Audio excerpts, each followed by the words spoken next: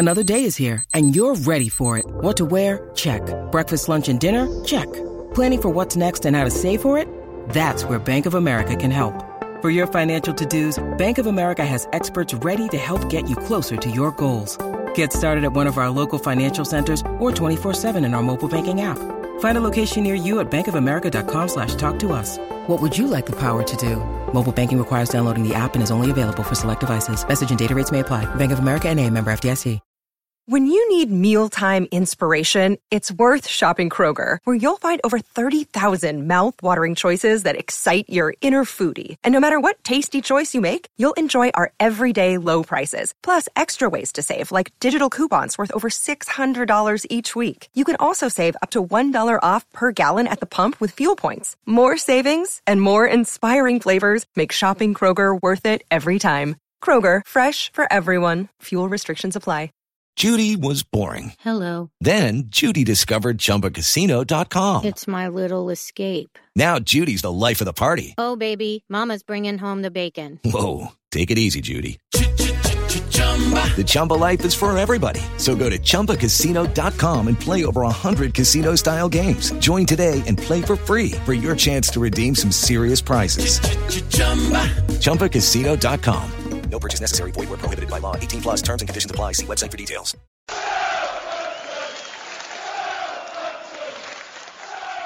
I'm Franny Benali. This is Klaus Lundekvam. I'm Matt Letitia. Dean Hammond here. And you're listening to In That Number. Here is Letitia. Number! There's the reply. Barry Bahaz. History made.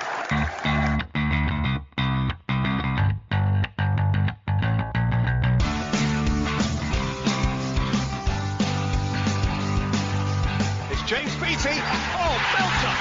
Mane for a hat-trick! That's an unbelievable hat-trick for Sadio Mane! Shane Long takes Southampton to Wembley!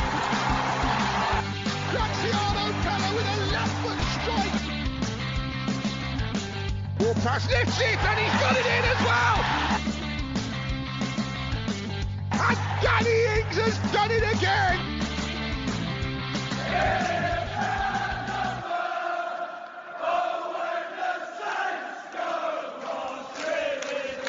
Thanks for checking out In That Number with me, Kevin, the Moscow Mush Milverton, and Ray Hunt. Find me on Twitter at Moscow Mush, and my co-host Ray Hunt at RayHunt84.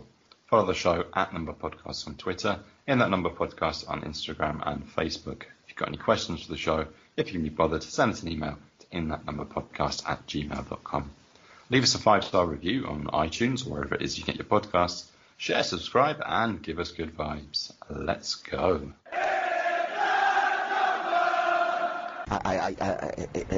It's with the greatest respect. Oh, nice.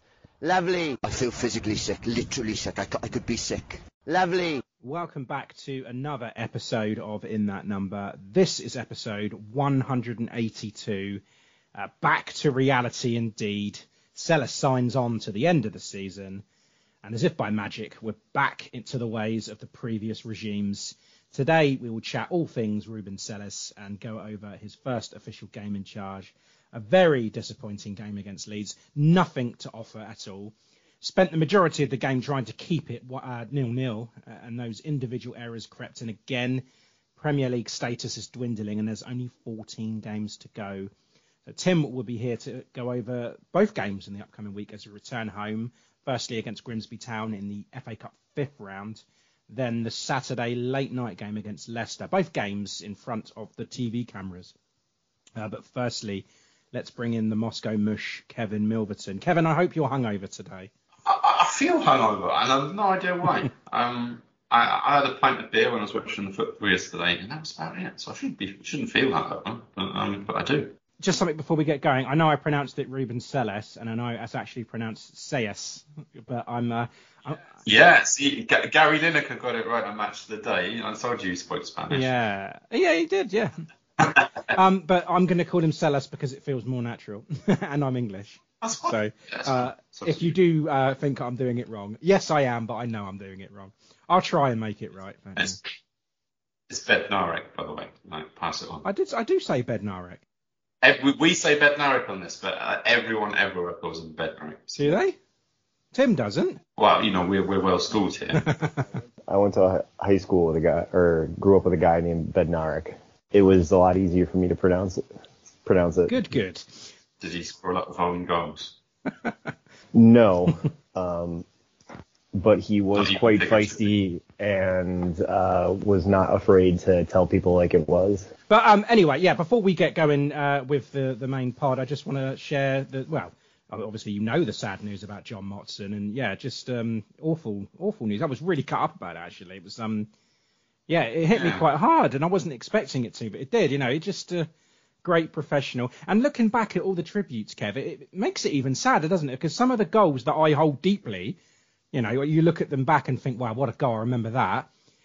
Voiced by him, and they wouldn't have been the same. I wouldn't have had the same feeling if it wasn't him, I guess. So, yeah, just lots of memories, and he is the voice of football for me growing up. He was the first one. Yeah, I mean, he's my all-time favourite commentator, and like you said, he's just synonymous with football. Motty, and didn't they do some sort of scientific analysis and found that he had the perfect voice to be a football commentator? Oh, I didn't know that. Oh, that's nice. That's a while ago. And he retired a few years ago. I remember, yeah. And for him to go so suddenly, it's sad. I always loved his commentary on Match of the Day. I remember a couple of seasons before he retired. I don't know if you remember this, but they had he had a few 0-0s on the bounce, and it was like getting such an inside joke that he hadn't seen a goal for so long, but they reminded everybody of the last time that he did commentate on a goal by showing the footage in black and white. It was hilarious. That's brilliant. I don't remember that, but I'm gonna have to check that out now because that's brilliant. And if you are enjoying the show, please consider showing your support. You can visit buymeacoffee.com/in-that-number to show us your appreciation. Any donation will be greatly appreciated. And, of course, you can go and check it out and see all the perks that you get if you do so. So thanks to all the people that have. If you want to do that, buymeacoffee.com/in-that-number. Love it. And, Tim, how are things for you this week? How is the move going? How is everything in the Windy City? Windy City. Well, it's a little sad in the Windy City. The Patrick Kane era is coming to a close. I love it. So looking at that and looking at all the past goals and experiences we had growing up with him, he's a month younger than me. And I saw something crazy the other day about how in the 2005 season, beginning with the 2005 season, we've never had a game that didn't have Jonathan Toews, Patrick Kane, Brent Seabrook, or Duncan Keith start or play in one of the games. So seeing that, and I mean, I graduated high school in 2006, so that is basically my entire adulthood. At this point, thinking about how the Blackhawks are coming to a close with their era. They've still got 3 cups though, Tim. So I mean, come on, let them try and win one with New York now. Let's share it, yeah. Yes, because New York needs to be cocky about something else. That's exactly what they need. But nonetheless, closed on our house on this past Wednesday. So bought a new place here in Chicago and met another Southampton fan in Chicago as well. So I hear. Which is crazy in the wild too, not just willingly. Yeah, not just because I knew of them. What was the matter with him, may I ask? Well, he's a masochist just like me, so we do enjoy pain, a lot of pain. Yeah. So we don't have a choice being from Southampton, but you guys, shame on you. Now it's official. Ruben Sayas has been given the job until the end of the season, and like Kevin said last week, that's Solskjaer effect, and it's happened. What a difference a week makes, and going for it at Stamford Bridge, showing Sport Republic what you can offer the side moving forward. And then, the 6-pointer, the crucial one, he turns into a mixture of Ralph and Nathan Jones. Just the wrong game plan. And unsurprisingly, we got beat. It's tragic. It really is. And we'll chat about the appointment and what lies ahead for him in the ITN news. So let's head to that right now, shall we?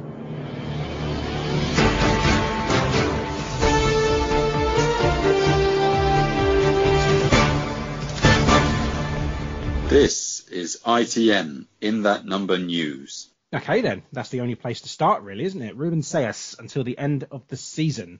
The situation, as we understand it, we can hope that he gets us out of this mess. If he does, he'll be given a deal. But fail, and I guess plan B is to replace him. Does that about sum it up, Kevin? I think so. I think, I think it was a little bit too early for the club to say yes to Ruben. Yeah, I get it. Well done. I was saying, keep him hungry because the Solskjaer effect is a real thing.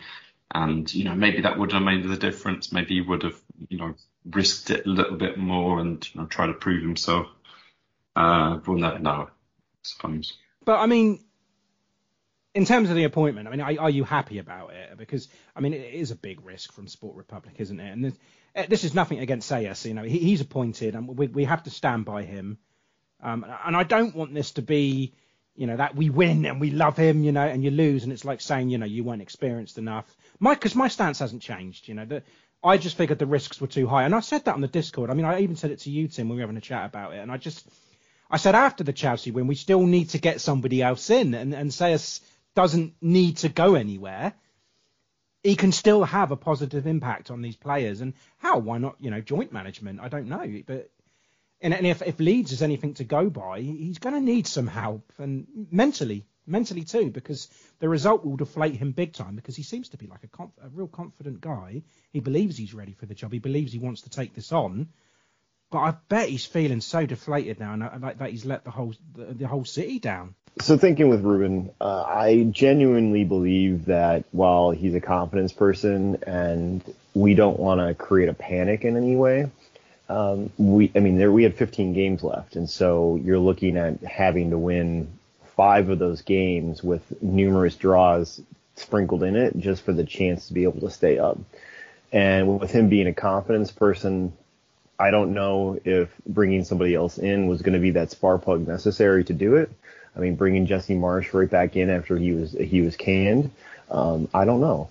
So to me, seeing he's a confidence person, I think it's very reactionary to think he's going to get knocked down. I think he's a good-hearted person, and he's going to come back and try his best again. But trying his best is not ultimately going to be what is going to keep us up, and it doesn't look good at this point. I'm glad he's still in charge. I'm a bit disappointed that they've decided to make it permanent until the end of the season. When you said that he was signing on, I thought you meant that they'd sacked him already. He also said that it was a pleasure for him, and he doesn't have anything to prove.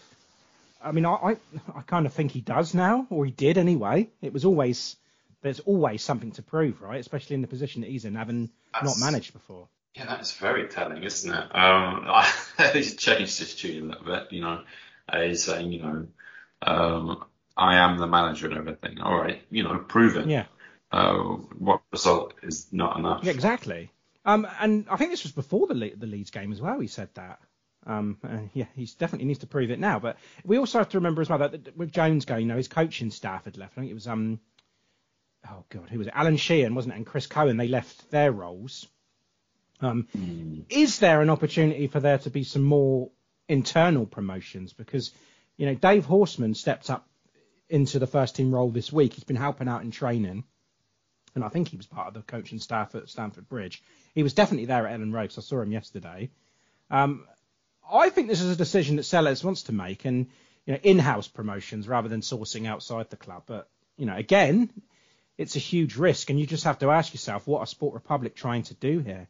Are they trying their coaching staff like they are with their players? I think it's too late to build something now, isn't it? So we've just got to see whether we stay up or not. What kind of coaching staff we're going to have, what caliber we're going to be able to recruit next season. Yeah, definitely, yeah. And then Tim, I'm looking at his fixtures that he's got in the next few games, and so we've got Grimsby at home in the cup, which is kind of, I don't know, you can't really rate him for that. But again, if we lose, then yeah, you have to think, why are we losing to Grimsby?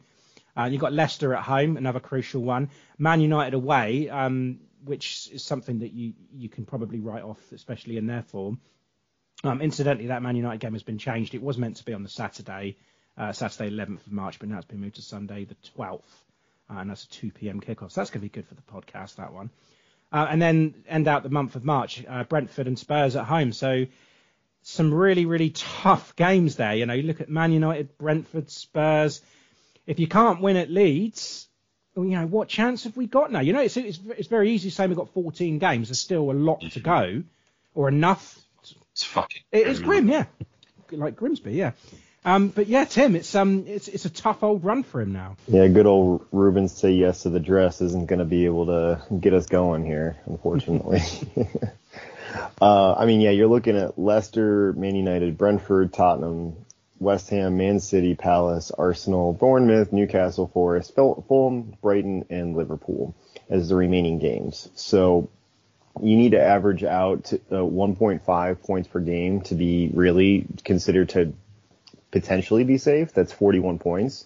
And so if you're going to get 20, if you're going to be able to get maybe 20 points for the remaining season and starting to look at the games ahead, with Leeds to be expected as a win, you now have to turn a game that was going to be maybe a draw into a win, and then a game that was going to be a loss into a draw. So are you going to get that from Man United away? No.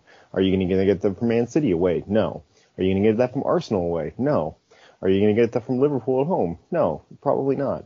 But you've got your Leicesters, you've got like your Brentford at home, you've got West Ham away, you've got Forest away, which you would think you'd have to expect to win. Like Fulham at home, like there's a lot of games here that you're going to have to turn what would be the odds of really are against us into the next level up, meaning a loss to a draw to a win. And I don't see it. I don't see it happening. No, I don't either. And that Leeds game was case in point in that, because I do a lot of fixture watching, and you see that. You look at those games and you think the position that they're in, nothing less than 3 points is a must, and we haven't done that now. And the so-called easier games are running out, and yeah, it's just it's grim, as Kev said. It's fucking grim, as Kev said. Kevin, have you heard about this? I know it's a moot point now, but there was a World Cup caliber manager that was interested in the Saints job before they gave it to Ruben. Did you hear about that? Yeah, it was a very clickbaity headline that I didn't go for. I thought that we would. That it hadn't come out who exactly it was, so I thought it'd be interesting to discuss which of the 16 potential teams it was. It turns out it was one of the more disappointing options. What? So, Southgate? Yeah. Southgate would be great if it's like, no, I'm sorry, my dream job has just opened as Southampton manager, so yeah. Fuck the Euros. I'm going to Saints. I'd welcome him in, really. But no, yeah, Czesław Michniewicz, Poland manager. Had an illustrious career in the Polish leagues, but hasn't really done anything outside of it, barring that most recent Poland job. And Poland had, I don't know, they always seem to have a disappointing tournament, don't they? But they maybe, you think one day Lewandowski's going to go on a wonderful run of goal scoring and get Poland through to, the more business end of the knockout stages. It's never happened. So yeah, I would have been absolutely amazed if they'd considered it as an option. Wow. I think Ruben.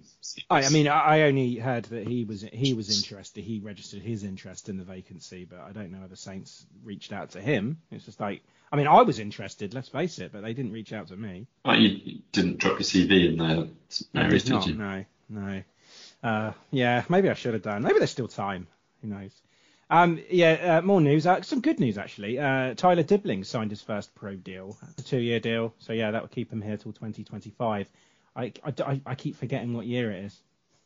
I'm still convinced it's 2022. Kev, Dusan Tadic as well scored his 100th goal for Ajax. Yeah, he's banging in for Ajax. 100 goals in 2026 matches in all competitions. And he's 34. Yeah. Still going. It's still not that old, is it, really, when you think of it? When you think how Ronaldo's still going and all that, and Luka Modric, not that old. But yeah, things have got better and better for him since leaving. So yeah, made the right decision there, didn't you, Dusan? So yeah, well done. Oh, nice. Guys, both of you, I've heard some transfer news. I know it's not the transfer. I'm not going to play the roundabout for this, but I wondered if you could fill in the blanks. It's in storage for winter. Yeah. Besiktas have shown interest in a summer signing for... Djenepo? You're going with Djenepo. Tim, what about you? What are you going with? Aribo. No, it's Djenepo, Kev. Well done. Oh, yes. He is a Besiktas fan. It's him or Elyounoussi. No, yeah. You're right, yeah.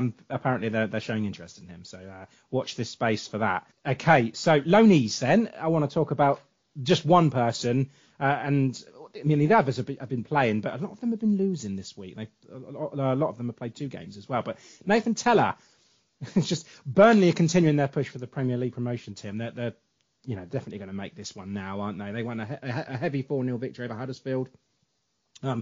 Nathan Tella grabbed an assist for Obafemi, so ex-Saints players and current linking up again. Almost certain for them now. And my question, Tim, will Tella want to play back-to-back seasons in the Championship? I mean, he seems suited there, doesn't he? And, he's definitely earned his stripes, but it looks certain that Burnley are going to get promoted. Saints are going to get relegated. He's not going to want to come back to Southampton. He's going to feel like he's earned his chance in the Premier League again, right? Yeah, I think he can stay with Burnley, and I think he can. I mean, you've got to start thinking of the financials and the obligations, and where can you get a benefit from trying a player that wasn't with us this season while was successful in the Championship, but not with us in the Premier League. We've got a ton of players who are currently on contract, and he is wanted and was successful and can make us a decent amount of money by selling him. So I think he needs to get sold. I think we need to keep him because he's doing well in the Championship, and that's what we need. We need players that can do well in the Championship. So I think we do now. Can I extend the trajectory of your predicted career path for Tella? Say that Burnley sign him, but also go on a massive spending spree. He gets sidelined. And then gets loaned out to Southampton. And then gets loaned out to Southampton in the Championship. We get promoted and sign him permanently, and it just goes on forever like that. Well, I mean, if 1.5 seasons in Burnley and Southampton forever. But if we keep getting relegated and promoted, then yeah, that would be very frustrating for him. But yeah. On this day, by the way, it's of course the Carabao Cup final today between the Uniteds of Manchester and Newcastle. And it was on this day, actually, in 2017 that we were beat 3-2 in that EFL Cup final to Man United. And that was, 6 years ago today. So fuck up. Yeah. Christ. Birthdays. I've got 3 birthdays this week. Will Smallbone. It was his birthday on Tuesday the 21st. How old is Will Smallbone? Is he 23? 22. He's 23. Nice one, Kevin. 2 birthdays on Wednesday, actually. I'll start with the young one, Jan Valery, Wednesday the 22nd. 25? Tim? 24. 24. Yeah, you guys are swapping. It's good. The last one, Klaus Lundikvam, Wednesday the 22nd. Dear old Klaus. How old is Klaus? Klaus is 50. 54. He's 50. It was his 50th birthday. Yeah, well done, Kevin. Good job. Yeah, I did congratulate him. Okay. So you saw that. Yeah, I gathered you would have done, but yeah. I also want to take the time to remember former Saint Dean Richards, who tragically passed away on this day 12 years ago, 26th of February 2011. So he's only 36 years old. It's not an age, is it? It's a horrible way, and I still think about him. He wasn't with Saints for long, but the time that he was here, he was a great player. But yeah, still, looking back at old Saints games, which is what I do quite a bit, and seeing Dean Richards, and I still feel it. 36 years old, it's just crazy. So B team, they played on Monday the 20th at the beginning of the week at West Brom away. A 2-1 win. Goals from Kamari Doyle and Don Ballard. Yeah. And they play Friday night as well at Staplewood, and a 2-1 loss to rivals Leeds. That's not good, is it? 2 losses to Leeds in the week. And Leeds. It's interesting, actually, because Saints' first team played Leeds at the bottom of the table, and the B team played Leeds at the top of the table. So lost to them both. But James Bree played and scored in that game for us. So that's about his level now, I reckon.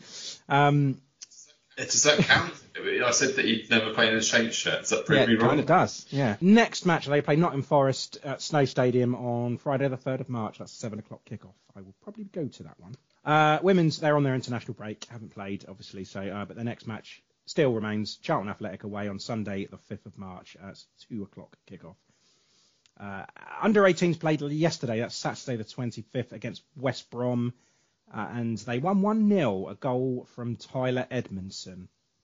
And their next match is an FA Youth Cup game against Preston at Deepdale on Thursday the 2nd of March. We have to discuss this Leeds game then from Saturday. Crucial game, tension all day, well, all week really. I was feeling it.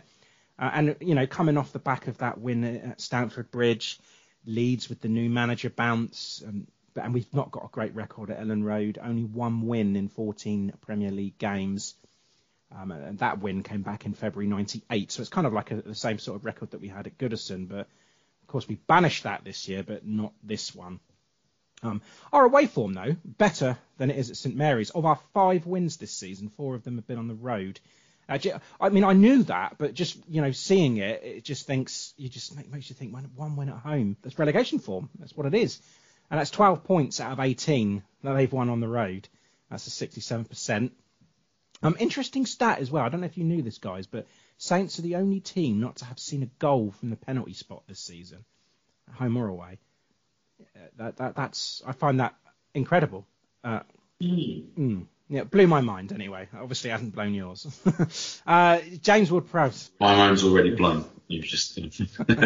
Good. James Ward-Prowse levels Jason Dodd's top flight record of 329 appearances. The only thing worth celebrating, really, wasn't it? Going into the game, no Che Adams, no Mislav Orsic, along with long-term absences, Juan Larios and Tino Livramento. Orsic out with a concussion, actually. I didn't know that. So that was probably the reason. I'm not sure when he sustained this concussion, but would that have been the reason that he's been missing the last couple of games? Again, I don't know. Is it an excuse? Could be. Like, people are asking questions, and they're just like, concussion. Can't really prove or disprove that exactly, thing. Yeah. Like a back problem. Yes. But yeah, starters. Sayers wants to keep it simple. He didn't overcomplicate things at all. But it's not the most inspiring lineup, isn't it? Especially when we keep seeing the same players making the lineup constantly, under Ralph, under Jones, and now under Sayers. Yes, I'm talking about Elyounoussi. And I don't want to make it just about him, but what is he doing in the lineup at this moment in our position? I don't think he should be anywhere near this 11. He offered nothing yesterday. I think he offered more to Leeds, actually, where he kept losing possession to them. And I don't think I've even spoke to a fan that is happy for him to continue in the lineup. Yet, he's doing something at Staplewood to convince everyone, or rather con everyone. But Tim, thoughts on the unchanged team, and why is Moyes still around at the moment? Moyes is around for the moment because he does a job that's specifically asked by the manager, but does not do things which produce the wow factor, the pizzazz, or the necessary things to seem from a fan's perspective to be successful. Is he doing stuff behind the scenes? He's probably in the right place, in the right formation, or where they want to go. But when we see Stuart Armstrong making progressive movements going forward and then getting a foul outside the box, or Paul Onuachu, tall Paul up there, elbowing and boxing everybody out so he can try and, get the header, or Sulemania making ridiculous runs, or like Perot making ridiculous runs down the side, or Salisu sticking himself in there for interceptions when he's playing. We don't see that. We see they see him in the position and the formation, but nothing more. So to me, there's a disconnect between what a manager sees and what we see. And I'm going to give credit to the managers because they obviously are smarter than many of us fans. But when you consistently and constantly don't see production, to me, that's a problem. And is Moy the right person for the job? I mean, at this point in time, I don't think so. And I think that, he's for me, what I see from him is he's a very decent defensive, outside midfielder or a 10 in this case in the 4-2-2-2. That's not what you want when you're playing against Leeds. You want somebody who can be progressive, who can make the passes necessary, who can dribble the ball, who can shoot, who can score and provide that pizzazz. If you're up 3-0 and you want to bring Moy in the 65th minute, do it, because I would be very happy for him, because I don't think he's going to be the one who's going to give up the ball around the box, and he's going to hustle his tail off and do a good job. But right now, he's not making a big enough difference, and I don't see why that we should be being tentative against a team like Leeds, where we should have been much more on the attacking or on the front foot the entire time. Kev, he did keep it simple against Chelsea and it worked. So there was no reason to change it, or was there? I mean, I don't know. This isn't Chelsea, is it? This is a struggling team. So let's show some guts and then have a go at them. But we didn't do that with this. And, we didn't do that with the play. We didn't do that with the lineup. Precisely. I mean, wow. I mean, were you happy with that, with that 11? Considering that we've just gone and won. You can't really blame Sayers for keeping it, though, can you? No. When it came out just the unchanged side, I think, well, okay, yeah, we won, fine. Those players proved themselves last week. Keep them in there. But yeah, El-Yunusi, Armstrong, no.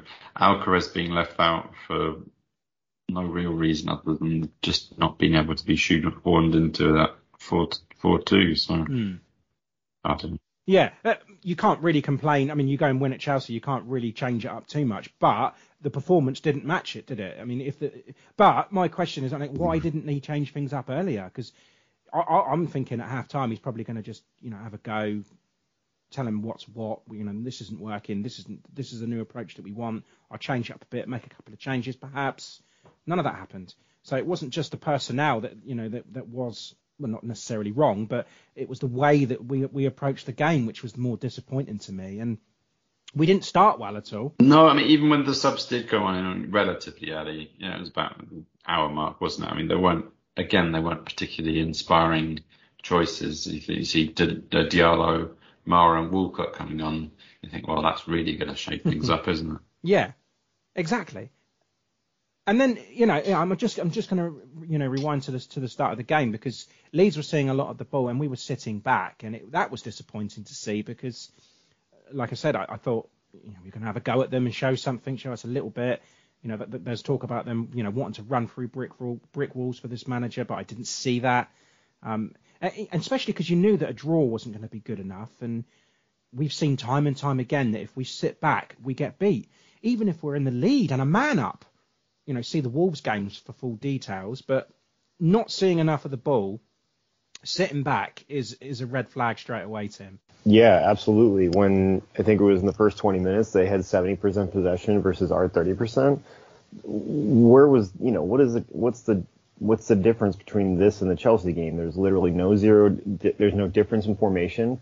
There's no difference in formation on their end, 4-2-3-1. Yes, they have different players. So is it Tyler Adams and Weston McKennie dominating the central midfield? Potentially, because they are both very, very good players, and that could have been neutralized from it. So then you make the adjustments necessary to break their formation. And what did he do? Well, he didn't do anything different, because last week when he played in Chelsea, he subbed on 3 players in the 60th minute or so. 2 of the 3 were Sekou Mara and Theo Walcott, which were the same thing he did today. And he basically had a script from a playbook, and it didn't seem like there were any tactical adjustments. That's very Ralph, isn't it? That's definitely a Ralph way of playing. No, Ralph wouldn't have made the subs. No, but what I'm saying is that Ralph had the subs planned regardless of how the result was going, and it seems like Sayers has done the same thing. So he said, regardless of the result, I'm going to bring you 3 players on in the 60th minute, and we'll see how it goes from there. That's what it seemed like to me. There wasn't much of a game plan. And you know that Javi Gracia, he did his homework, because all he said was get the ball into the box in the air and you'll get your rewards, because Nonto was whipping them in. Aronson was doing the same down the right, just attacking our flanks and knowing where to put the ball and putting us under pressure. That was working. And we didn't have an answer for that. Still ineffective. But I mean, if they had more players into the box, then it would have been. Or if we'd have been playing against another, a stronger opponent, we would have been punished big time in this game. It's just that that Leeds are struggling to score at the moment, and that's why we were spared somewhat. But for all that barrage of chances, I thought we dealt fairly well with it, to be honest, in the first half. It looked comfortable though, didn't it? But not comfortable. It was the fact that we were sat back and Leeds were trying to throw things at us, and they weren't really testing Bazunu. Yeah, I mean, they were pressing us. Again, it definitely gave us a lot to deal with, but it wasn't particularly worrying. I thought we just defended fairly well, and I guess that's the way that we were set up, just to try and shit out our way to a 0-0 and maybe sneak a chance if you get a free kick in a nice area.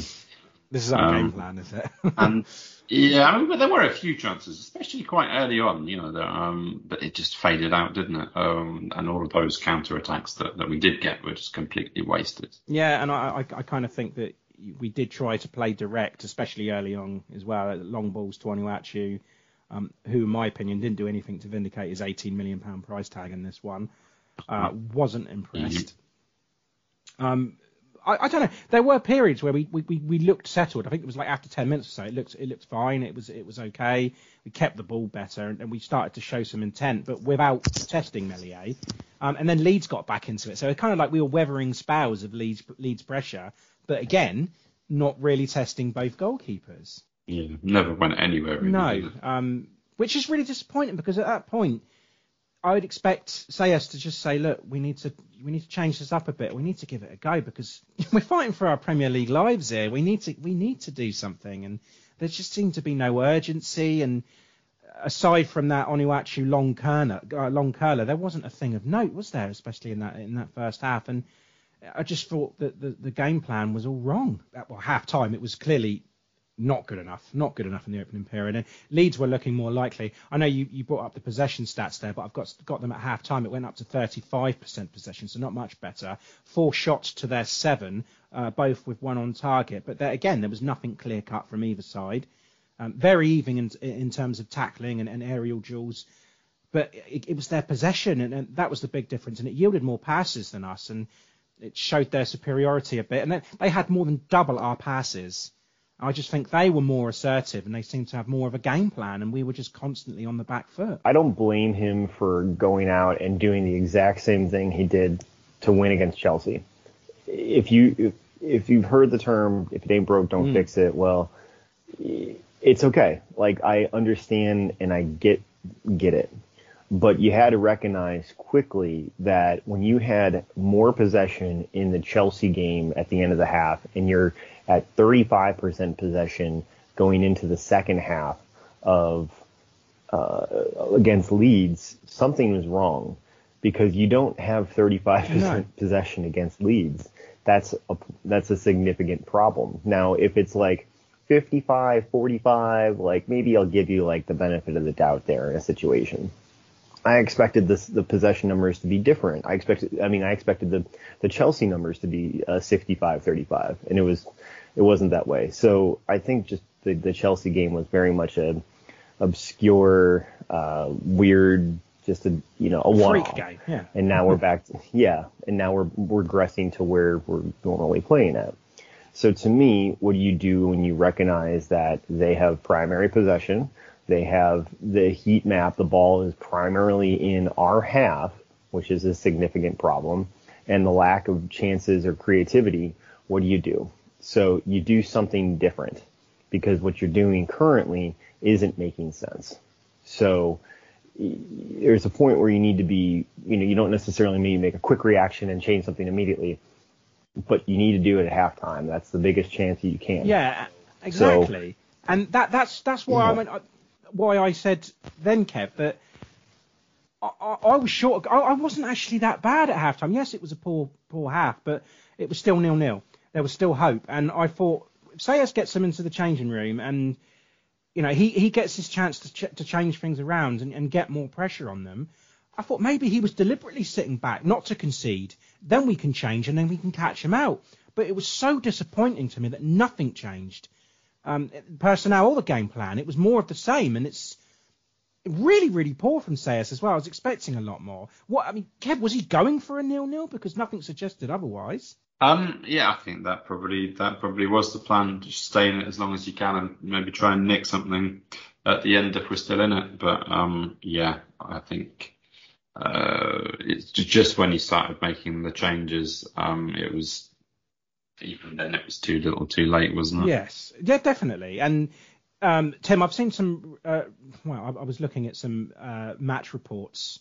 And I saw that even on Match of the Day they said that Onuachu wasn't bad, but I want to mention him a little bit. I mean, how did you feel that he played? Because for me, I'm not sure he has the pace of the league yet, and I just thought he looked a bit lazy, and he's not going above and beyond anything.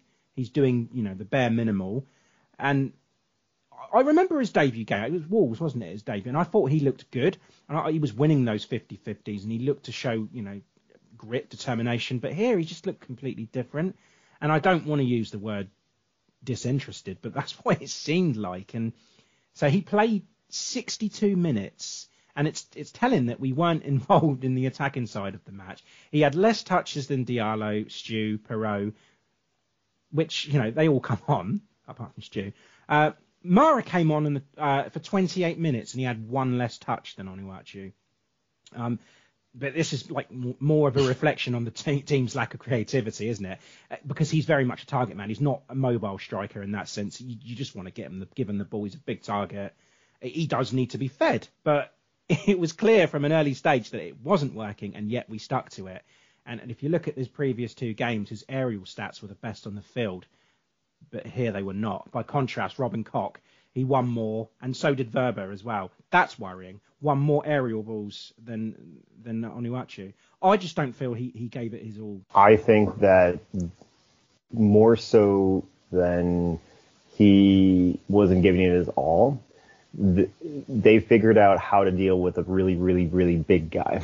Because they could have either won, like you said, Javi did his homework and they put Robin Koch on him, or Wilbur and just man-marked him and pushed him away from the box.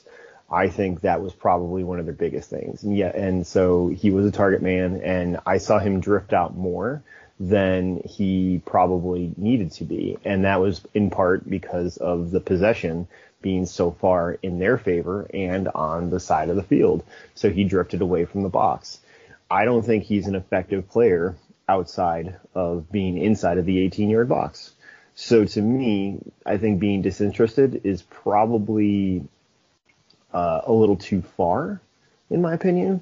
Rather, I think he was neutralized as a player and was exposed because of his inability to do things that, say, Che Adams can do, who's got a better hold-up play, who's a faster player, and while he isn't necessarily as aerially dominant, is definitely a brute force up top.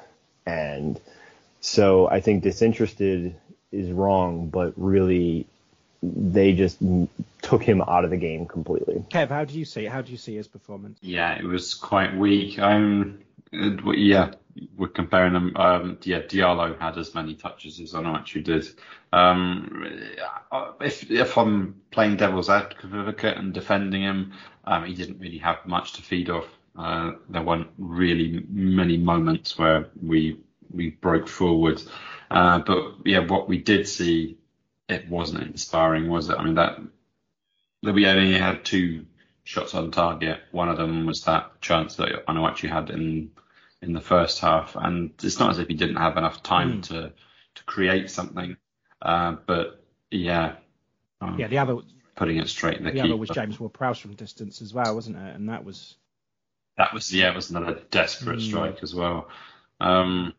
He could have done a lot more, but I think the system doesn't suit him, does it? And they were playing Sulemana up front with him, and I don't know if it would have made more sense than to it's equally. But to drop him a little bit deeper to come and get the ball and to feed on Iwachu a little bit more, but we didn't see that. Stu was off his game as well. He never did that. He gave the ball away a little bit too much. But I mean, I said on the Discord with well over an hour to go that playing the long ball doesn't work. Trying to play at the back when Leeds were pushing so high and putting us under that pressure. And I said, sorry, we're losing this game 1-0.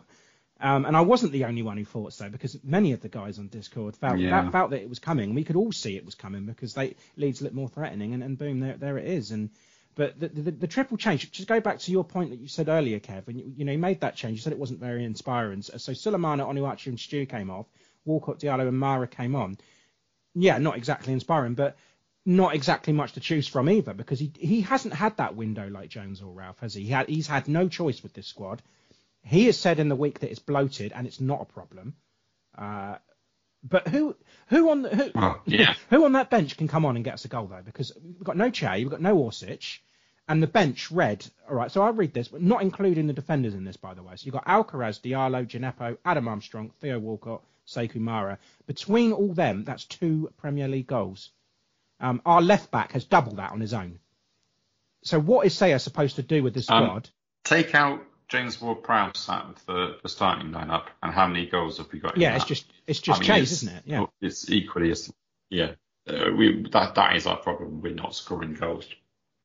I mean, you can even maybe look past the poor defending, and so it's just one more goal each game, and we'd be fine. But that's kind of what the the managers are saying, isn't it? That we're not far away. We just need to get those moments. But the time's running out. You don't always get those moments. So I just don't think he has the players at his disposal to do anything with it. It's not as if he hasn't got those to choose.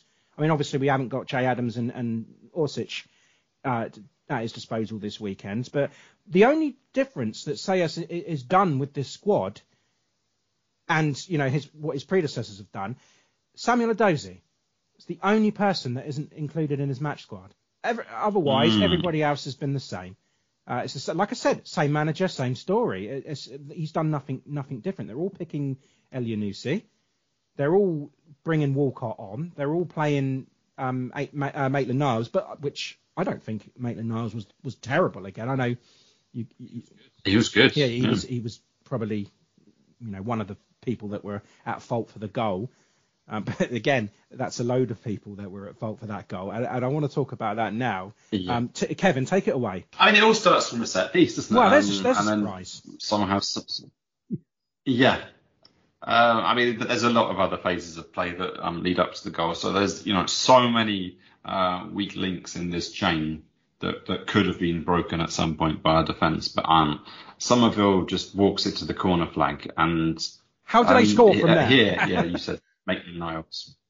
Yeah, Maitland-Niles and Mara just stand by idly. They're both next to just fucking closing down, but he managed to get away with passing it straight along the goal line.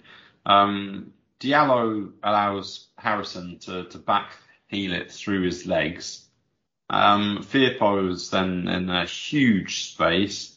Prowse and Diallo collides just after he gets the shot off. Bednarek's just stood there dopily ball watching rather than closing them down. And despite trying to keep his legs as close together as possible, as if he was busting for a piss, still gets nutmegged. And Bazza, I mean, I don't know whether to blame him or not here, because I suppose that Yanni B was obstructing his view a little bit. But by the time he reacts to it, it's too late, and it just slips under his knee and under his arm, doesn't it? I mean, it's a ridiculously silly goal to concede. Really, really sloppy, because keeps on happening. You think that if we were going to nick something out of this match, it would have been a 0-0 draw with shithouse away to the end of it.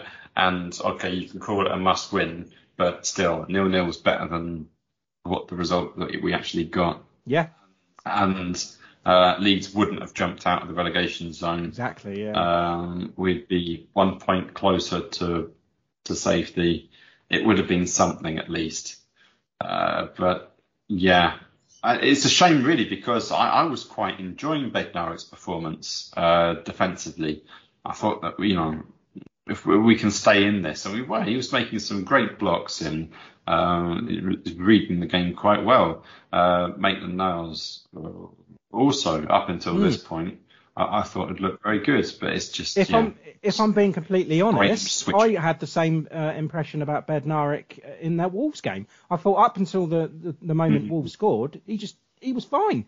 He didn't do a lot wrong. He was winning headers. He was strong. But there's always that weak, just complete collapse, isn't there? And that's what costs us. And you think it just kind of sums up the season for Bednarek and Bazunu.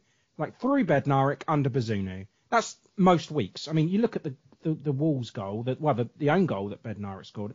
Comedy of errors. It always seems to happen in a game. It's slapstick, isn't it? Yeah. Like I said, then Absolutely you could slapstick. put that under the Benny Hill music. It's just, it always seems to happen.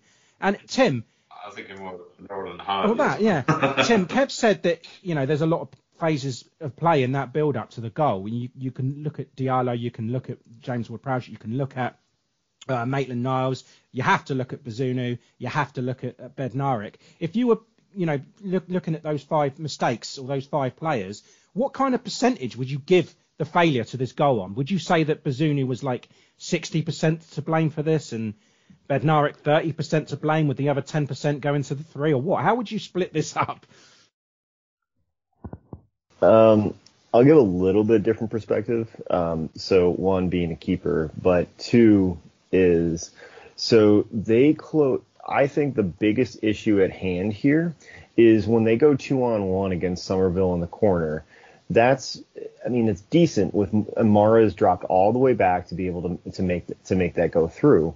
But once you've got that, there's the lapse in judgment there from 32. So that's Diallo. And Diallo just kind of trickles over into the corner and isn't looking for what would be the outlet or the through ball into the interior. Rather, it was to he's looking back down the line, which in this case was completely covered.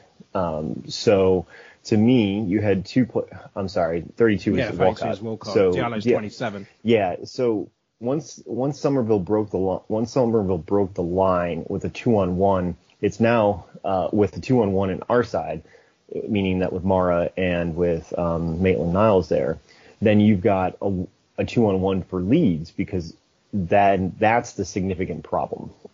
That's the largest breakdown to it. Because of that switch. Now, is that a good play by Somerville? No, I think that's poor defending on our end, is that we took the wrong angles and we didn't have the right coverage come over. So whether it's somebody in the central midfield dropping, central midfield, it's going to be, it could be Ward-Prowse who's not over there quick enough. I'd have to take a look or run back at it completely a lot more. I don't know if it's, if Mara dropped all the way to the corner, it's not going to be on him. So who are you looking for? What do you have the blame? The breakdown was at the beginning of the play. Then obviously you look at Bednarek and he's just standing there and he has kind of like he makes himself smaller in the play. So that's the second part. Well, I guess the second part. Not small enough, right? Yeah, of course. And so Firpo in his off foot, dinks it a little bit around him, where in Bednarek's cleared ball, 6, 7, 8 times prior in that game, then all of a sudden he makes himself smaller. He goes through, and what do you do at that point? Like, I don't know. You see it from the lapse of judgment with Bednarek. Like, that just happens before, and it's purely unlucky. I think it's a combination of unluck and just putting himself in the wrong place. So, I don't know. I would put it, though, as 75% in that initial phase of play, and then 25% on Bednarek and Bazunu split evenly there. Okay, well, it's Bazunu and Bednarek for me. I think they both should have done better, but the ball shouldn't have got that far anyway. And how many times do we have to defend Bazunu? I don't want to keep going, but I keep hearing the same things. He's young. He'd be one for the future. We've got a good one, but at what cost? If someone said to me at the start of the season that this young up-and-coming keeper is available at a good price, but he's going to struggle from the outset. He's going to make tons of mistakes, and you're going to get relegated as a consequence. Then I'm out. I give me Macca or Big Willie. I don't know. I don't care what anyone says. His mistakes, they've been costly this season, and he should have saved that. Yes, Bednarek was blocking him, but I still think he should have done a lot better than that. The gamble hasn't worked, and that's the whole Sport Republic strategy, which I said from the summer window. Buying cheap and young will not work in this current Premier League. It's too risky, and I think we're paying for that with our Premier League status. It's not just him, though. I think the only one that has passed the test has been Lavia, really, because the rest... Sport Republic insists that they will be world-class players, but we don't have the time to develop and survive. I said, you need to pick one, and we've done both, and it hasn't worked. I think Bella Kotchap is another success out of the purchases too. So those are two yeses. Yeah. But there's a lot more failures than there are successes. Yeah, in this definitely. Case. Yeah. Kevin, do you have any stats? I have the regular stats. 61% possession to Leeds, 39 to us. Yeah, we had 8 shots to Leeds' 14, 2 of which were on target for us and 4 for Leeds. Pass success, 78% to 85. We only had 2 corners, so we're not really utilising on a match here if we can only win 2 corners. XG of... so do you want to guess? I think I know ours. I think it's 0.4. Yeah, 0.37. It's miserable, isn't it? Leeds is much more impressive, 0.86. They were the better team. They deserved 3 points in the end. Yeah. Just disappointed with the manner in which we approached the game and the way it turned out. Yeah, and an XG of 0.4 or 0.37 is fucking pathetic, isn't it? Against a desperate team themselves, really. And I'd expect a struggling Championship side to go and have a go at Leeds more than we did. I just think it's embarrassing.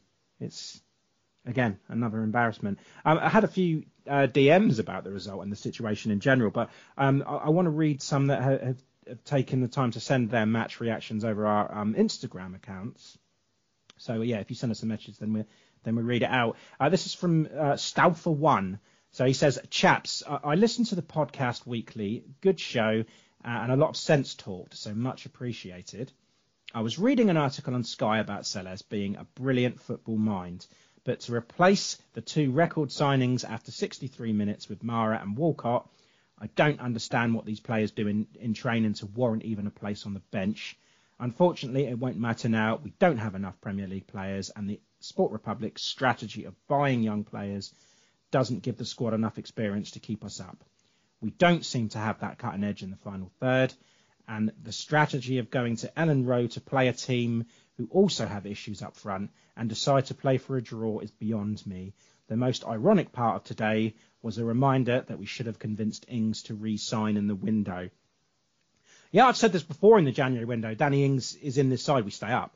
He scores goals. He did it again yesterday for West Ham, didn't he? And I think he's spot on with his comments here. But in terms of the players used, I don't think he really has the options to do that at this stage. Yeah, basically what I've been saying all season. This is a very, very risky strategy. It's not paying off. This isn't the right time to do this. I think that rather than having a bloated squad of slightly better than mediocre players, if we can just you squeeze the cost of 3 players into one, you just have a couple of, superstar Premier League names. Yeah. Just somebody who can fucking score goals and somebody who can fucking defend. That's all we need. Just we're 2 players short and they keep buying us, a quarter of a player. I'm sorry. There's only 11 places in this team. Yeah, and that kind of goes into the next one that I want to read, Ryan Fletcher, because he says we've got no decent crossers in the team at all. So many times the ball would go into the box, but Onuachu can't get to it because the delivery was poor. Players keep misplacing passes as well and not putting enough effort in. It's all good turning up for one game, but when we need them to turn up, they disappear. poor team, and I think we just need to focus on a rebuild in the Championship. Tim, here's a thought on that, actually, because Kev's just said that we need to, focus all this money on buying it, one person that can score a goal, one person that can defend. Why don't we just focus on a specific type of player in the window rather than just building a squad? Because I think he's right. We don't have that playmaker that can pick the ball up from anywhere and launch the ball diagonally 30 yards or, put a cross in when we need it into the right area. Everybody we brought in doesn't fill that specific need, apart from a striker to score goals, which we tried, and that hasn't worked well yet. So, and in terms of the rebuild, Tim, I mean, is that the way forward now? So here's a crazy way to think about it. So Sport Republic is just Todd Bailey with Chelsea with a lot less money. Yeah. Because what he's done and what they're not a team, are they? They're individuals. They've bought a bunch of players, and a lot of them have talent, and there's a focus on youth, and there's a focus on maybe specific positions rather than fit into the right mantra or the setup. And we thought we had that going in, and signing Edozie was good, and we thought that signing with Bazunu was going to be good, and turns out he's just he's just a player from Pompey who wasn't very who did well there, but not good enough. Well, he's a Man City graduate, isn't he? So let's not mention Portsmouth. Correct. Yes, but the context being is there is too many players doing just being individuals, and we're trying to shoehorn them into roles or positions that they may or may not be interested in doing. So you sign Aribo, where does Aribo you fit sign in Orsic. Where does he go? Yeah, where does he go? He goes to the transfer portal afterwards. So I mean, what about Alcaraz? I think Alcaraz is actually going to fit in a whole lot better than somebody who's just another left winger or right winger for us. There's more of a need for a attacking midfielder than it is for a winger. Yeah, I completely agree. I think we have way too many. I completely agree. Tim. You're right. We do have too many wingers that can play. I mean, you can almost call Adam Armstrong that winger now, can't you? Because he's not going to be playing through the centre anytime soon. You've got Stuart Armstrong, you've got Edozie, you've got Elyounoussi, you've got Gineppo. You've got all those players that aren't really good enough. They're not good enough. What our friend on Instagram has just said. We don't have anyone that can put the ball in the box, and that's been the problem all season. So frustrating in the build-up of play that you get into that final third, and then it ends up going back to Bazunu because there's just no one that can find that key pass. It's not what we need at this level at this time. It's definitely not good enough. And I want to talk about Ruben Says' post-match interview. I've got some complaints with this. He says, you can see the point from different perspectives. For me, it shows we are there. We are there in every game, and we have the possibility to perform and win the game. We are not a team that is conceding a lot and is out of the game and therefore not competing. We are competing. We are there. We are Premier League level. We're doing things and performing at that level, but what we want to do is give some kind of net for our players to feel comfortable and perform. Obviously, what we need to do is make the net even stronger, but with even more solutions. But this is down to me and is our responsibility. We are trying to create this net where they feel more comfortable. I completely disagree with that because I think a team competing in the Premier League does not have 2 shots on target against their nearest rivals who have just put a new manager in place. We're nowhere near that. We're nowhere near that level. That net needs to have the ball. Yeah. That's it. Well, I mean, he's saying we're there. I mean, okay, they actually physically arrived at the ground and played in the match. They were there. Yeah, in that regard, we were there. Yeah, but the only thing that I do agree with, they may not be conceding many, but we didn't compete yesterday, or not at that level of a Premier League team. Leeds could have had more, and I just think of the performance that of Man City yesterday against Bournemouth. If we were playing up against Man City yesterday, they would have thrashed us, and that is not competing, and that's not what this level needs to be. We need to be competing at a lot more, because I think, any other team other than Leeds would have absolutely killed us. Yes. Erling Haaland would have Bednarek crying by the 70th minute, guaranteed. Absolutely. Man of the match, Tim. The referee for calling it early. Yes. No, it wasn't that bad though, was it? Yes, it was. It was more frustrating than anything. I think it was bad. I think it was a terrible performance. It wasn't as bad as the Forest match. No, possibly not, because again we should have won that and we were at home. But I don't know if you look at the performance from everyone, there is no one that comes above a 5, really, is there? There's no one that stands out. You can say, oh, he was okay. He didn't do too bad. But that's kind of like what we've got to do. We've got to try and find that person that got a 6.5 or a 5.5 out of 10. I'm going to give it to Lavia. Because, I mean, I saw Leeds had plenty of the ball when their quality wasn't great in terms of like turning their possession and passes into anything. But I think Lavia broke down chunks of their build-up, and I think I recall me praising him a couple of times out loud, just to myself. And there was that block that Kyle Walker-Peters made shortly after he come on, which was massive, and I thought that could save us, that could get us a point here. But other than that, it was all way below par. But I'm going to give it to Lavia. Well, I was very close to giving it to Bednarek right until he screwed it up.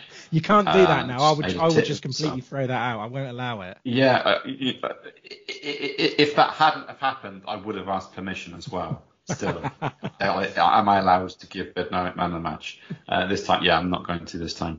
Would have said the same maybe for Maitland-Niles as well, but yeah, he was equally at the fault there. So Bella Kotchap, at least when Leeds did score that goal, he was doing something that made sense. And yeah, for the rest of the match, I thought he was rather good. I think it's going to be interesting if it's going to be who is our centre back pairing going to be? Is it going to be AVK and Salisu? Yeah, I think it's them too. I think Bednarek needs to sit down for a bit. I'd rather he did. Yeah.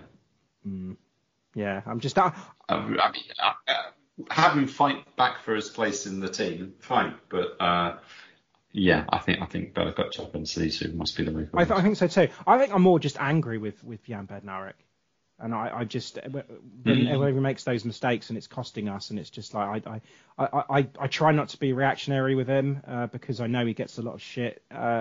Some of it's deserved, some of it's not. He's still a human being at the end of the day, but at the moment, I'm just angry with him, and I don't want him in the team at the moment. I mean, is that wrong? It's more frustration, I think, because I think we all see that there is a player in there, is a defender in there, but just he doesn't have the mental capacity to do that for 90 minutes non-stop. Yeah, agreed. Yeah. Tim, have you got any more thoughts on your man of the match other than the ref? Yeah, I mean, I think Bella Kotchap is the only one who, at least to me, seemed, truly positive in some brights. In some places, but all in all, I mean, you can't really hold. You can't give it to anybody. Oh, nice, lovely. Okay, so next week then we play Grimsby of League Two in the FA Cup 5th round, and that's on Wednesday, the 1st of March, 7:15 kickoff at St Mary's, and that is on ITV. Leading goal scorer for them, by the way, is that name Harry Clifton. Scored 8 goals for them this season, and the assists is Anthony Driscoll-Glennon. How very posh for a Lincolnshire team. He scored 9 goals. He's assisted 9, so that's good. Good old ADG. Yeah, he could fit in our team, couldn't he, with that double-barreled surname? But yeah, going very well in the cup. Oh, well, obviously, they wouldn't be here. But so in round 1 they beat Plymouth 5-1. In round 2 they beat Cambridge 2-1. In round 3, they beat Burton Albion 1-0. And in round 4, of course, they beat Luton Town in a replay. Scored 14 goals in the competition to our 4. But they played 3 more games than us, so you can't really compare. But still, it's impressive, and they are going well. They're beating teams that they shouldn't really be beating. You look at Plymouth, Cambridge, and Burton. They're all in League One, so a league above. And then you've got Championship Luton and Championship Saints. I was waiting for a laugh then. I did snigger. Okay. Not doing so well in League Two, though. They're 16th, but not really in a relegation battle. But Tim, will they be monitoring? Well, they will be monitoring our situation, surely. And given the teams they've already beat, they believe that they can stun us. And make no mistake, they're going to give it their all, aren't they? Because this is everything for them. I mean, that's the joy of the cup, right? Magic of the cup. The magic of the cup. The underdogs versus the downtrodden Premier League team at the moment. So, I mean, I didn't even know what a Grimsby was before actually taking a look at and trying to do a preview for today's match. I love that. What's a Grimsby? Yeah. Grimsby. So, yeah, it's not actually, and correct me if I'm wrong, looking it up, it's not even actually in Grimsby. It's in a town called Cleethorpes on the northeast in Lincolnshire, so the East Midlands. And so going through it, they've had an up and down throughout the various leagues. And the last time they were in the top tier was right after World War II. So most recently they were in the championship here in the early 2000s, but even have dropped down into the fifth tier as recently as 2016. So being back up into League Two. Who are their players? Who to look out for? Well, I didn't know anybody. So taking a look and going through all of them, they have a New Zealand international. His name is Max Crocombe. He is and has been one of the goalies for the national team there for New Zealand. So, which is pretty cool. And then they've got a couple other players who are on loan right now from various championship clubs. So Hull City, Preston North End, and Norwich as well. Oh, and Luton too. So, who to think what goes on. There's no names that stick out. There's no formations that stick out. And right now, the entire goal is if they're a nobody in my eyes, or in which I know nothing about them, well, they're probably going to shellac us like 4-1 or something stupid like that, and with 2 own goals by, Bednarek or something. So I don't know what to think about it, but really what I hope for is an opportunity to play some players and change up the formation going into the regular season, the rest of the season that is, and using it as an opportunity to hopefully treat it as even if you lose and you try something out new and it helps us learn more for the future, so be it. So if that's a 16th team in League Two that we're playing against, I think this is a perfect opportunity for us to really try something out and really go for it, because if we can't figure out what our problems are going in against Grimsby, then we can't figure them out, and we're definitely downtrodden and going to get relegated. Yeah. Predictions. Then it's me to go first on this prediction. I'm going to go for a Saints win.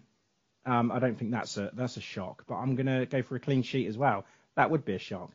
And we're gonna win 2-0. Oh Christ! I was going to say the same thing. You know, you still can though, don't you? Because I think a lot of us are going to go for. I don't think anyone's going to be brave enough to go for a Grimsby win, right? Yeah, maybe a replay. Christ. Go on. I'll leave it as it is. 2-0. Yeah, I think it'll be 3-1 Southampton. Okay then, so yeah, Leicester as well next week on Saturday the 4th of March. That's a 5:30 kickoff, and that's at St Mary's obviously, and that's on Sky. Tim, both. I wonder why that one's televised. Don't say it. Don't even say it. I don't even want the jokes and the predictions. Really not. Tim, both Leicester and Saints, they're both there for the taking, right? Leicester, surely we have to be confident going in at home against Leicester. Well, if we are going to listen to Ruben say yes, we can all say yes to his pregame speech and use it as an opportunity to run through a brick wall, because maybe if we get that motivation, something will happen and we'll spark an interest and we'll be able to secure ourselves in going into next season. What do we think? It's Brendan Rodgers, traditional 4-3-3.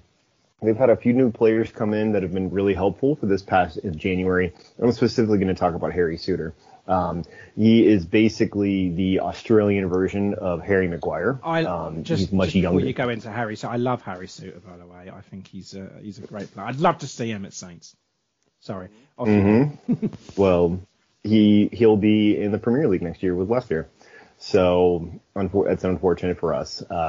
But nonetheless, traditional 4-3-3, Brendan doesn't change his formation up very much, but he does change his players. So we've had the other player that's came in was Tete, and he unfortunately didn't seem to really have a good game. I watched the Arsenal highlights and taking a look at him and look at his stats, and they were pretty poor. So looking at all that, Jamie Vardy has been dropped to the bench and is now just a bench player for the rest of the team, being 36 years old.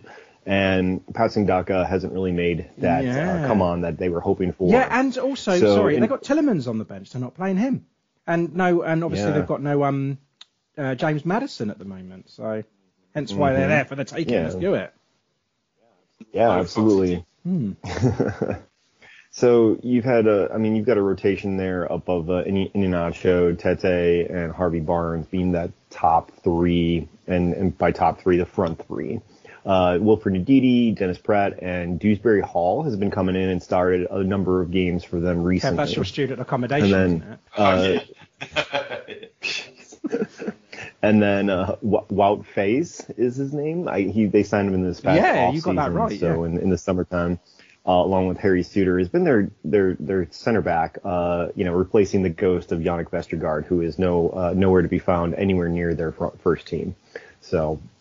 And then you've got Timothy Castagna, who Ricardo Pereira has came in occasionally for him, but Pereira, after his injuries, who was doing really, really well, and then tore one of his knee ligaments. It's been really hard. And then Christensen on the outside.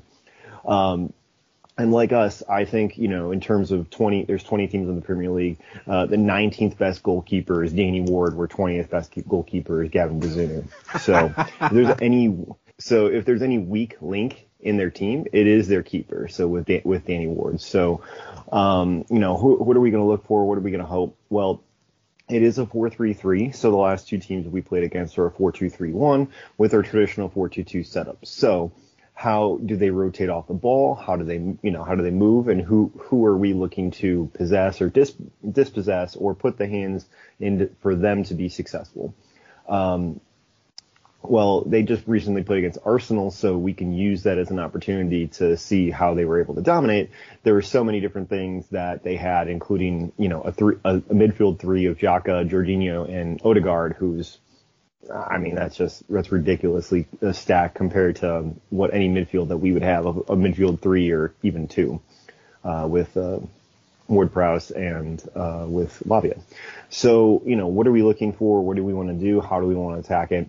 Well, I think he's going to realize pretty quickly that the 4-2-2 or the 4-4-2 or 4-2-2-2 isn't going to be everything. I think he's going to start with it, but I think he will finally be willing to make the adjustments necessary, seeing that it's a different type of lineup, and I actually think he will come and make adjustments. Whether they are successful or not, that is to be determined on the pitch in a week from now. And with that said, I do want to give a shout out to a couple of the Chicago Southampton guys who are around. A few of us are going to meet up at 11:30 Central Time for the game down at Fado's Irish Pub in River North here in Chicago. So looking forward to meeting a few of them since I've just established myself in Chicago. And so let's hope that we get a win, which will be much harder than it seems. So last but not least is, what is our lineup? What is it going to look like? Well, why isn't McCarthy fit? Does anybody know? At this point in time, I think he should be playing, if he is, because I'd rather have the 16th or 17th best goalkeeper in the league, which was McCarthy last year, compared to the 20th best goalkeeper in the league, which is what we currently have this year. Yes, savage, but it is an improvement. So, what are we thinking about it? So Kyle Walker-Peters came off the bench, and he did seem like I don't know if he was 100% or he was actually just a player that was scratched from the starting lineup. He's back in still, and I think he'll probably go. Okay. He'll probably go from the off. I'd like to see him in place of Maitland-Niles and obviously Perraud at left. Yeah.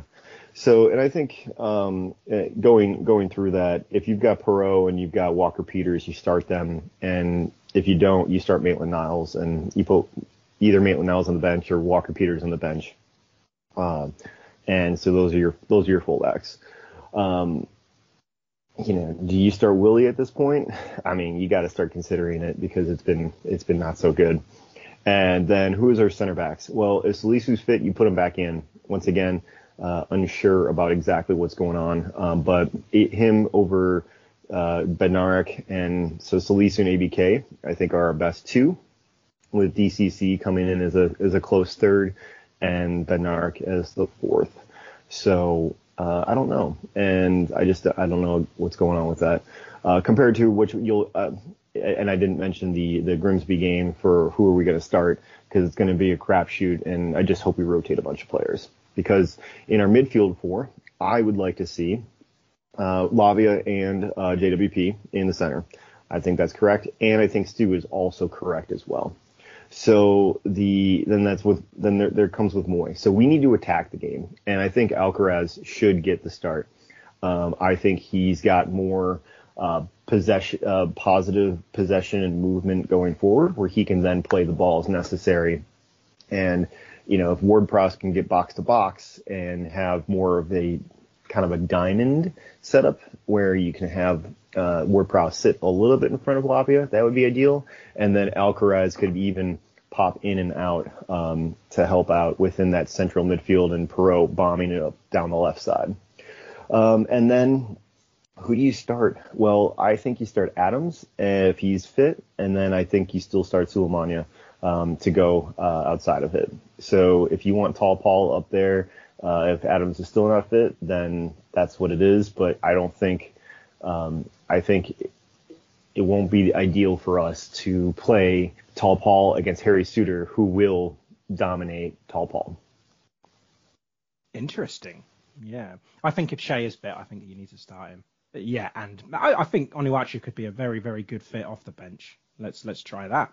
Why not? I still think you need to start Sulemana. I know he didn't play very well against Leeds, but yeah, I still think you need to give him the ball, because he's the most exciting with the ball, in my opinion, in this current squad, and I still think there's a lot more to come from him. Kevin, predictions. You're first, mate. No, good. I'm going to continue the trend that I bucked slightly last time and go for a 1-1 draw.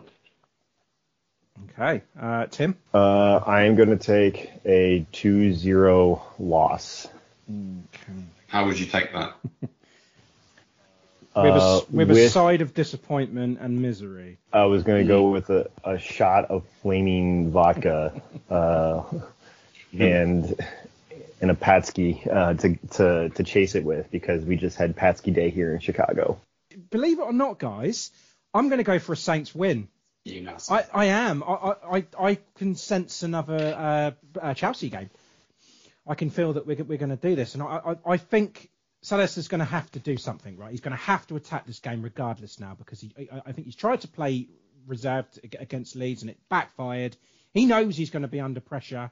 He knows the fans are going to turn against him if they don't pick up anything from this, and I think he's going to do something about it. And what's more, Kevin, I think we're going to get a penalty as well. I think we're going to break that trend as well, and I think we're going to get our second home win of the season. We're going to score a penalty. James Ward-Prowse is going to do his golf celebration right in front of me, and we are going to win this game 2-1. 2-1. 2-1. Ray, you just left to go feed the cat, so if you're sniffing some catnip while you were there, it's totally okay, because if that's what you had to make this prediction today, I completely understand. But seriously, if you are predicting a win, you have to question. I don't say. My sanity, my sanity is in question. It's in question every day, but. Look, we have to get behind the team. We've still got time. I believe we can do this, and there's some harder games coming up. We need to take this. Yeah. Speaking of Krakow, lay off the crack. I like it, and I genuinely hope I'm wrong, because I'm bottom of the leaderboard right now, or close to it on the predictions table. So everything I do is wrong. So I'm just going to predict a loss the rest of the season at this point. So hopefully we will win. It's got to come your way soon. But yeah, speaking of the predictions table, then Leeds game, awful predictions from the entire Discord. Really, everyone went for a Saints win or a draw, apart from Kevin McGee. He also went for a 1-0 win to Leeds. So massive move up the table for your namesake, Kevin. Very brave.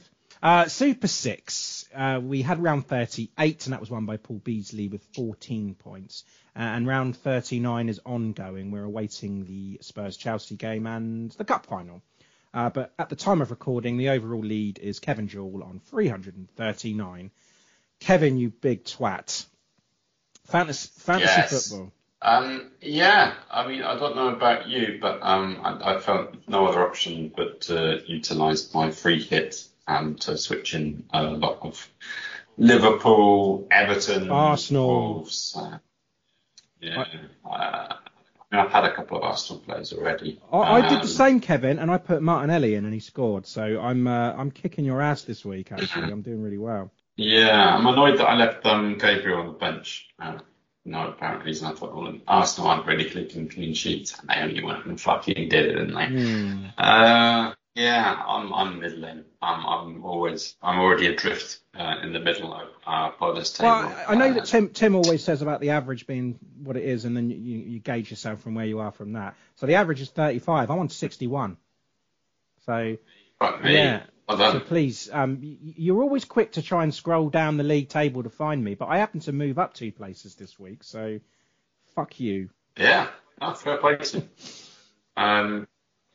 Yeah, who's your captain? Haaland. I did captain. He got me 20 points. I know he was the only one that I didn't move out, actually. I thought, no, I can't. Prowsey as well. Prowsey was on my bench, being only playing 1 game. I didn't really, I didn't really. Just there for template. Well, yeah, if he scores and he's on my bench, it's fine, isn't it? Yeah, but I mean, my entire midfield, I got Martinelli who got me 10, and he's still got to play Everton. I got Gakpo who scored 3, and he's still got Wolves. Odegaard scored 3, and he's still got Everton, and Neves got 2. Oh, and he's got to go to Liverpool away. But still, I think I've got a lot to come still. My entire defence has still got to play. My goalkeeper, the only one that hasn't got to play is Haaland, and I put João Felix in because I thought he was going to score me more points with the 1 game against Tottenham than Ward-Prowse would have done. So. I have that work out. Well, at the moment they're playing, aren't they? But he's on 2, so yeah. The big league is looking more or less the same. Lucy Hynett is broken into top 3 again. Aiden Allen and Jamie Thorpe are still top. How did you go, Tim? So I played my free hit because I wanted to get all the double game bonuses, and right now sitting on 38 points. And so none of the players who were in those double game bonuses really made a huge difference. Oh, I beg to differ. So one did.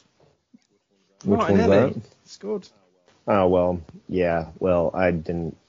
I don't have him. I had Odegaard, Saka, and Nketiah as my 3 from Arsenal. So yeah. So I'm still sitting on 38, but looking at all of it, I still have 10 more games to go because Haaland is the only one in my starting lineup who is a 1 game this week player. Interesting. I see your lineup. You've gone for the 3-5-2, and you've got both your Wolves players on the bench. Because they weren't going to make a difference, and then Liverpool away. So let's hope they get. You need Nketiah to have a good game at, against Everton, because otherwise that Watkins sub wasn't a good option. Correct.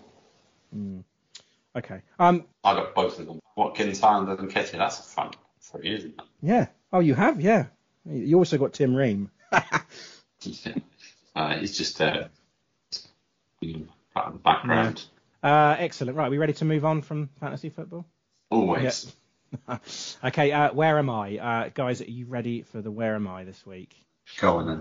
Okay, Tim, are you ready? Let's do it. Clue number 1. Let's go.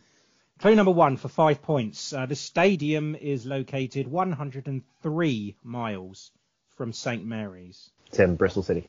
Incorrect. Kevin. Bristol Rovers. Yes, it's right.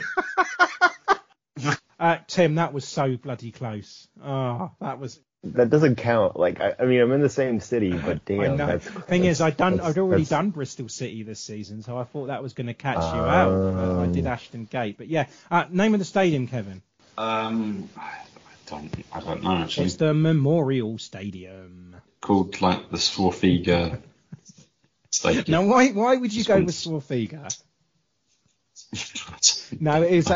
It's just a good there's no stadium sponsorship at all, so it's just a memorial stadium. Fair play to them. They're not selling out. They're not doing that.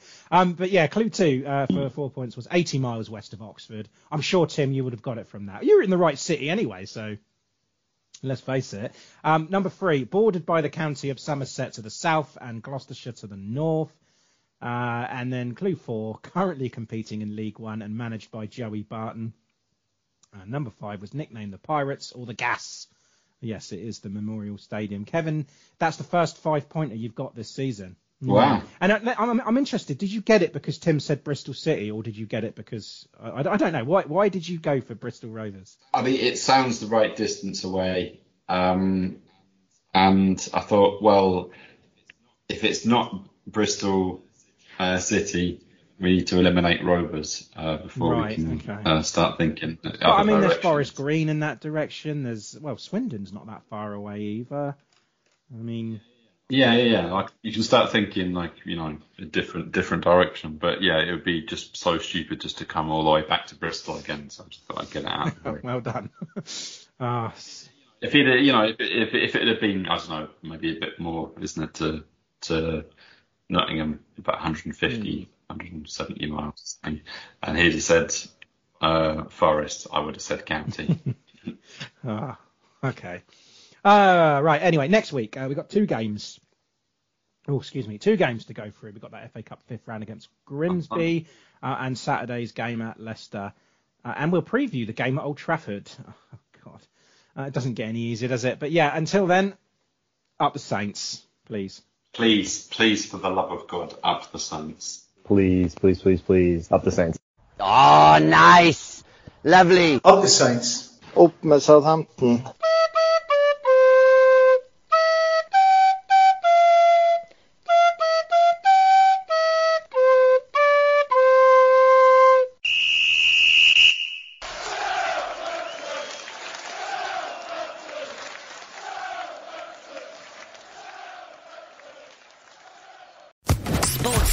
Podcast Network. It is Ryan here, and I have a question for you. What do you do when you win? Like, are you a fist pumper, a woohooer, a hand clapper, a high fiver? I kind of like the high five, but if you want to hone in on those winning moves, check out Chumba Casino. At ChumbaCasino.com, choose from hundreds of social casino style games for your chance to redeem serious cash prizes. There are new game releases weekly, plus free daily bonuses. So don't wait. Start having the most fun ever at ChumbaCasino.com. No purchase necessary. VGW Group. Void where prohibited by law. See terms and conditions. 18+.